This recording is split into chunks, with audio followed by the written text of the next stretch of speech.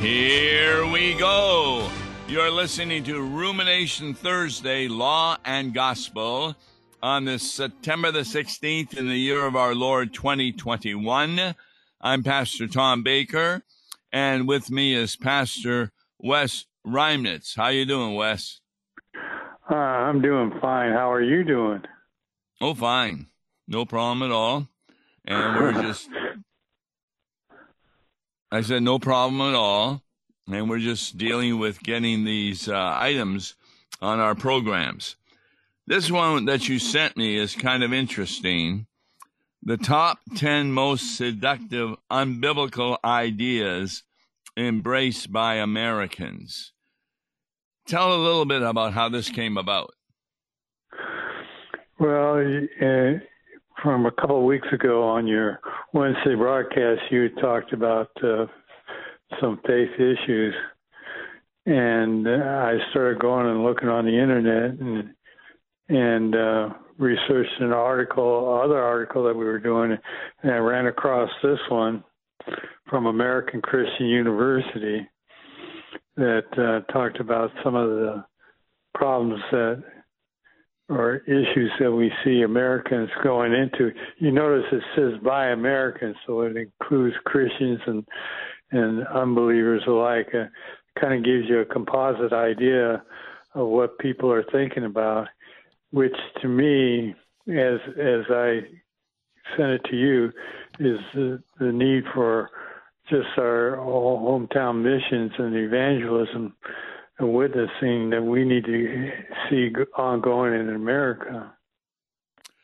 Yes, in fact, they have a chart where each of these 10 seductive, unbiblical ideas are noted, and the chart indicates all adults, what they say, and then there's a second part, but those who have a biblical worldview, here's what they say. And there's no doubt that a lot of times the biblical worldview certainly outclasses what all adults believe. The trouble is there's not that many that they really talk to with a biblical worldview. Right. Well, do you see that as somewhat that we haven't been educating our youth enough in the Bible? Yeah, there's no doubt about that youth are going to churches where they don't talk about the Bible stories. I've had adults in my adult instruction class who, one didn't know who David and Bathsheba was. And I said, you never even saw the movie? So... Yeah. No, that is a problem too. I've occasionally run into it, but those are people that have been raised in other than Christian cultures, or their families he was raised in a Christian. He was raised in the Christian culture. Really? But he attended a church that didn't talk about Sunday school stuff. Oh my goodness. That's why we do the Concordia Publishing House on issues, etc. There's Sunday school material every Tuesday when possible. Last week we had to do it Wednesday because there was a problem with their equipment. But at any rate, that gives a really good idea to the students about what the Bible teaches. Now, I found that the first seductive unbiblical view is interesting. It is the idea that having faith matters more than what faith you have. Now, how do you respond to that? Well, first, I would say the great misconception is the use of the word faith.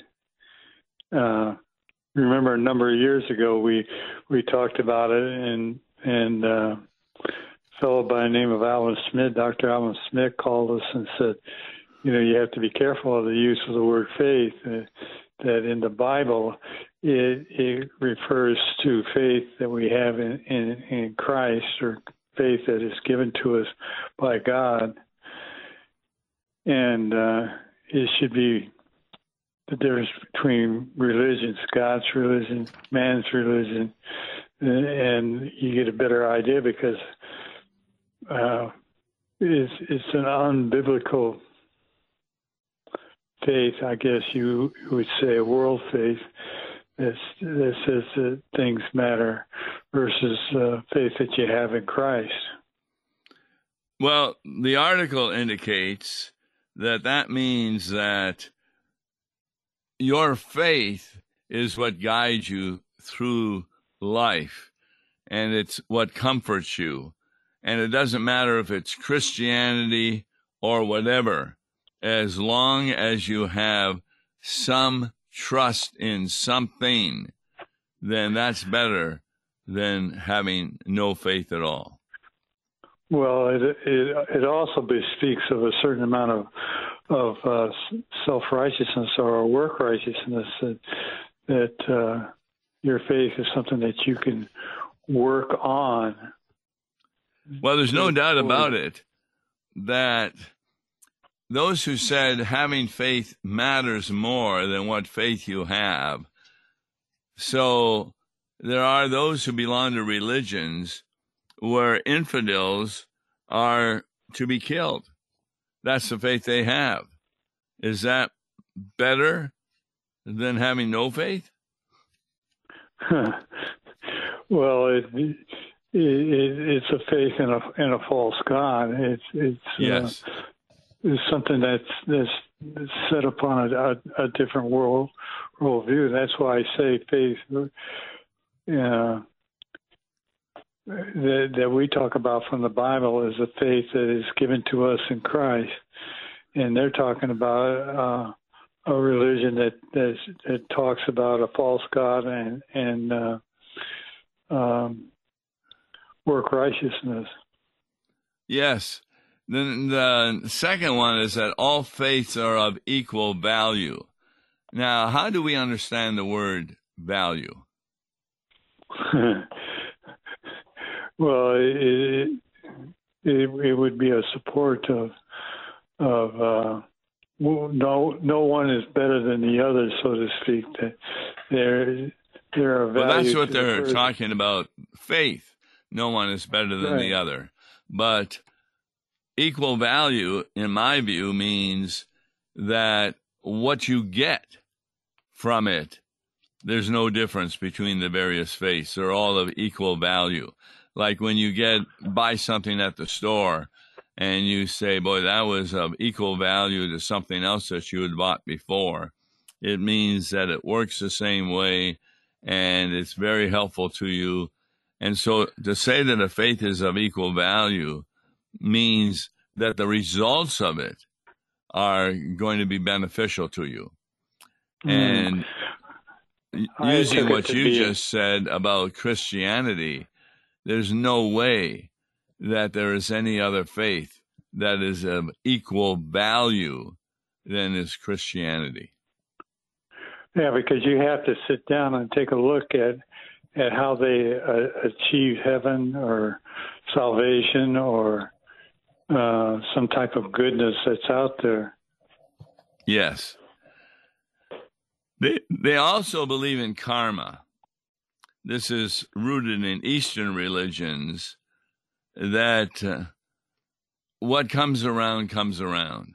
You get what you deserve. Now, they like to think you get what you give. But karma, for example, if a typhoon or a bad weather hits a farm, then there must be something wrong with that farmer. He's getting what he deserves. That's karma. Is that karma then when pedophilia takes and abuses a child? Yes, you can use all kinds of examples to show that these things are ridiculous. They love postmodernism because they dismiss absolute truth. Now, what's absolute truth? Well, an absolute truth would be that that idea is a complete value. It's rock solid Yes. foundation. Exactly. And they don't believe there is such absolute truth because they don't believe there's any evidence for God, for example. And of course, in a evolutionary lifestyle, there's no need for God because everything just came about by chance. And so the absolute truth is denied. Yeah, what I'd written in the notes there is it takes away the value of the Bible, where Jesus himself says, "Thy word is truth." Well said. Yes, that the scriptures make it clear. In fact, this recently we have this reading from the scripture where the angel Gabriel goes to Zechariah and tells him about the birth of John the Baptist coming up. And Zechariah doesn't believe it. He says, "How can that happen? My wife is too old." And Gabriel says, "Wait a minute. I am the angel of the Lord speaking for God. And God told me to give you this good news. But because you don't believe, you will be mute until the birth of your son John." And that's what the Bible is. It's God speaking to us. And therefore, if you don't listen to that, your life is not going to be full. You will not be contented. And that, of course, we teach them in catechism the natural knowledge of God, where he puts into us that ability to know that there is a God. And then, of course, what you just referred to is the revealed knowledge of God who is and who has done for us in the world. Yeah, the next one is really interesting. A commitment to personal, subjective morality. What does that mean? Yeah, well, subjective, it means whatever I make it out to be. And in particular, they're probably talking about the sexual mores that we see going on in our society, that if we live together and it's without marriage, it's okay because it's between us and it's a good thing. Yeah, in light of that, marriage, also, sexual relations apart from marriage are morally acceptable. That's interesting. All adults, 74% said yes, whereas among those who have a biblical worldview, 77% said no. So that's kind of interesting. Well, it comes back to what's your foundational principle, Yes. We got that line we put in on a page straight up and down. You got man's side, you got God's side, and man's side is the moral values that I think it should be, versus the foundational principle of what God says in His Word. Yes. The next one is interesting. People are basically good. Boy, that was 69% of adults agree with that. 71% of biblical people disagree. Now, you see this in movies all the time, where people are good, and then these detectives come across a terrible murder, and they can't understand, how is that possible? I mean, what was wrong with this person? And they think he must have had a psychological illness or something, without realizing that a lot of that comes out of what we call original sin. Original sin. And there again, we're back to the Gospel of John, where Jesus refers to the devil as the father of all lies. And, that's it reverts back to the garden where mankind fell into sin. Right. 75% of those surveyed adults say that people are not born into sin and therefore do not need to be saved by Jesus Christ. How could they get that idea? Well, there again, this false religion is a feel good about themselves, so to speak.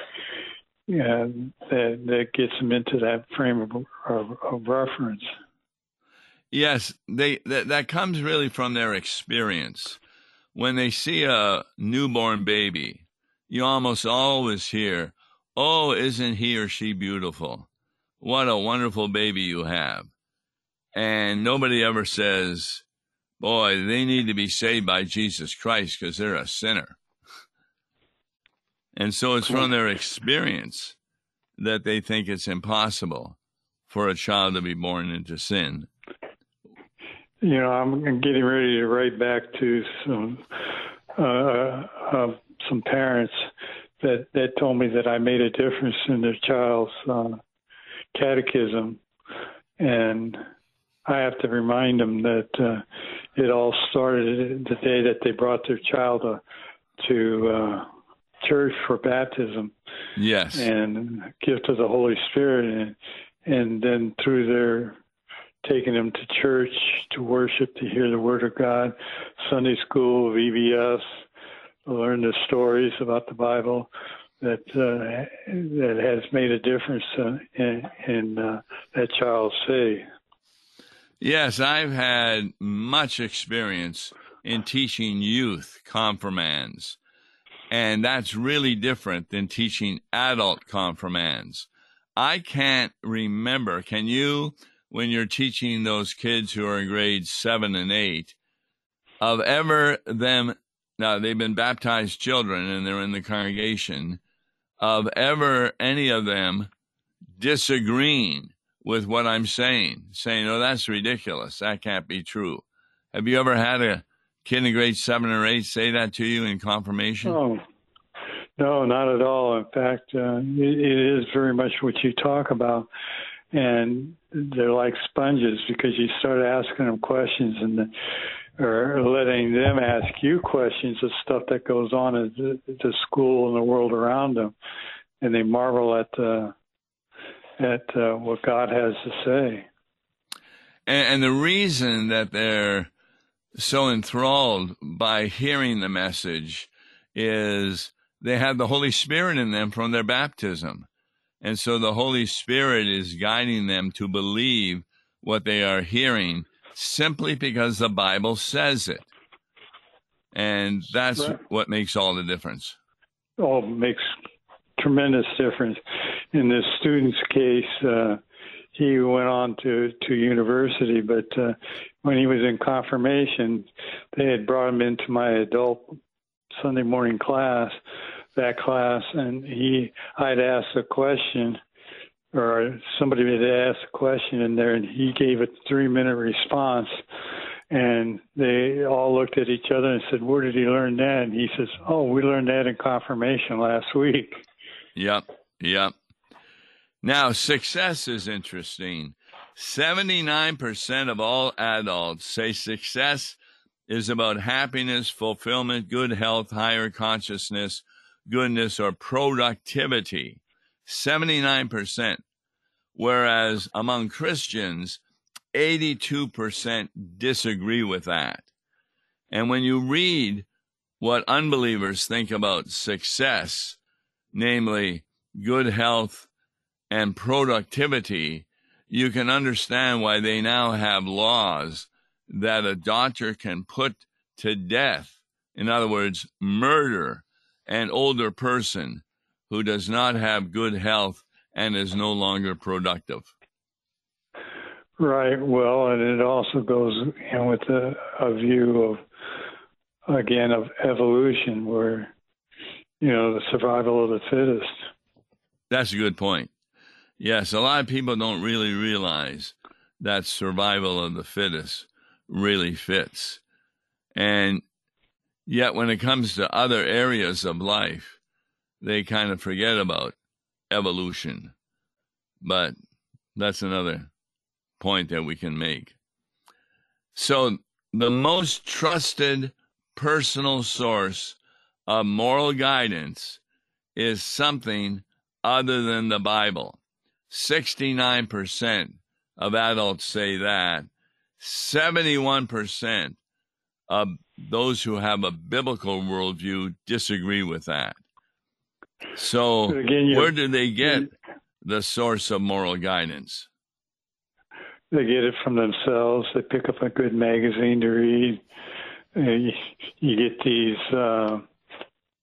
fly-by-night preachers on the radio, on the TV set that says that God's waiting for you if you just work your way to heaven for better things. The Joel Osteens of the world. Yes. In other words, they look to their emotional self, their own spirit, and they make up their own morality. Whatever makes them feel good, they think is mortal, or moral. You talk about it. It's kind of like on TV where, somebody's having an emotional experience and they did something good and they're going, my grandfather and grandmother are looking down from heaven and it's just so proud of what I'm doing. Yes. Yeah, that kind of ridiculous nonsense. I was watching a movie where this policeman was having an affair with a policewoman. And what happened, his daughter got addicted to heroin, ended up in the hospital. And after having some talks with her, he realized that his relationship with this other policewoman was wrong. And therefore, he went back to his wife and left the policewoman as his girlfriend. Now, that had nothing to do with God, but it was also what he thought would be best for his life, because he was having really traumatic experiences, psychological hurts, because of his daughter being on heroin. Well, I know a pastor that counsels with a married couple once, and he'd had an affair, and he was going to say his marriage was all over, but his wife and kids surrounded him and saying, no, it's not. You need to come back and be a part of the family. And it was through the forgiveness, confession of sins, and absolution that brought a lot of that back together again. So this survey really helps us to understand why we have a lot of nuns. Would you explain that? Well, nuns are N-O-N-E-S that don't ascribe to any particular religion, but a belief somewhere out there in God. And this survey gives us a kind of a broad landscape of what's going on out there. In other words, the God of the Bible is simply unnecessary. Yes. And what a tremendous opportunity we have to go out there and speak about the necessity of God and the salvation that we find in our Lord and Savior Jesus Christ. We find, though, that this message we have works best on those who have been hit by sin or in kind of real problems, and they need a way out, and there is no way out with their personal views. Do you know where one of the greatest places is for people coming to faith? Where is that? Prisons. Well, yes, we have prison ministry right here in our district where we send. And the reason we do, a chaplain really has a great opportunity. The prisoner a lot of times recognizes, boy, he's jailed. He can't go anywhere. He's lost his freedoms. He's really demoralized. And the message of Jesus Christ can make quite a difference for that. And we've had a number of individuals who have come to faith as prisoners. Pastor friend of mine that's a chaplain, you're describing exactly what he would talk about in terms of them coming and knowing about their sin and knowing that the only way out is Jesus. Yes. And that comes about because the chaplain says the message as though he is Gabriel sent by God to tell them the truth, and the Holy Spirit gives them faith to believe these words. Okay, thanks so very much. Another good article, namely how much of the world in the United States have unbiblical ideas against the Bible. On tomorrow's Law and Gospel, it's Open Mic Friday. You can email me if you have a question about today or anything else. Till then, God bless you. Listen to Law and Gospel each weekday morning at 9:30 on KFUO. For a tax-deductible gift to Law and Gospel, please make your check payable to Concordia Mission Society and mail it to Tom Baker, P.O. Box 28910, St. Louis, Missouri 63132. To give online, visit lawandgospel101.com or call toll-free 1-877-267-1962.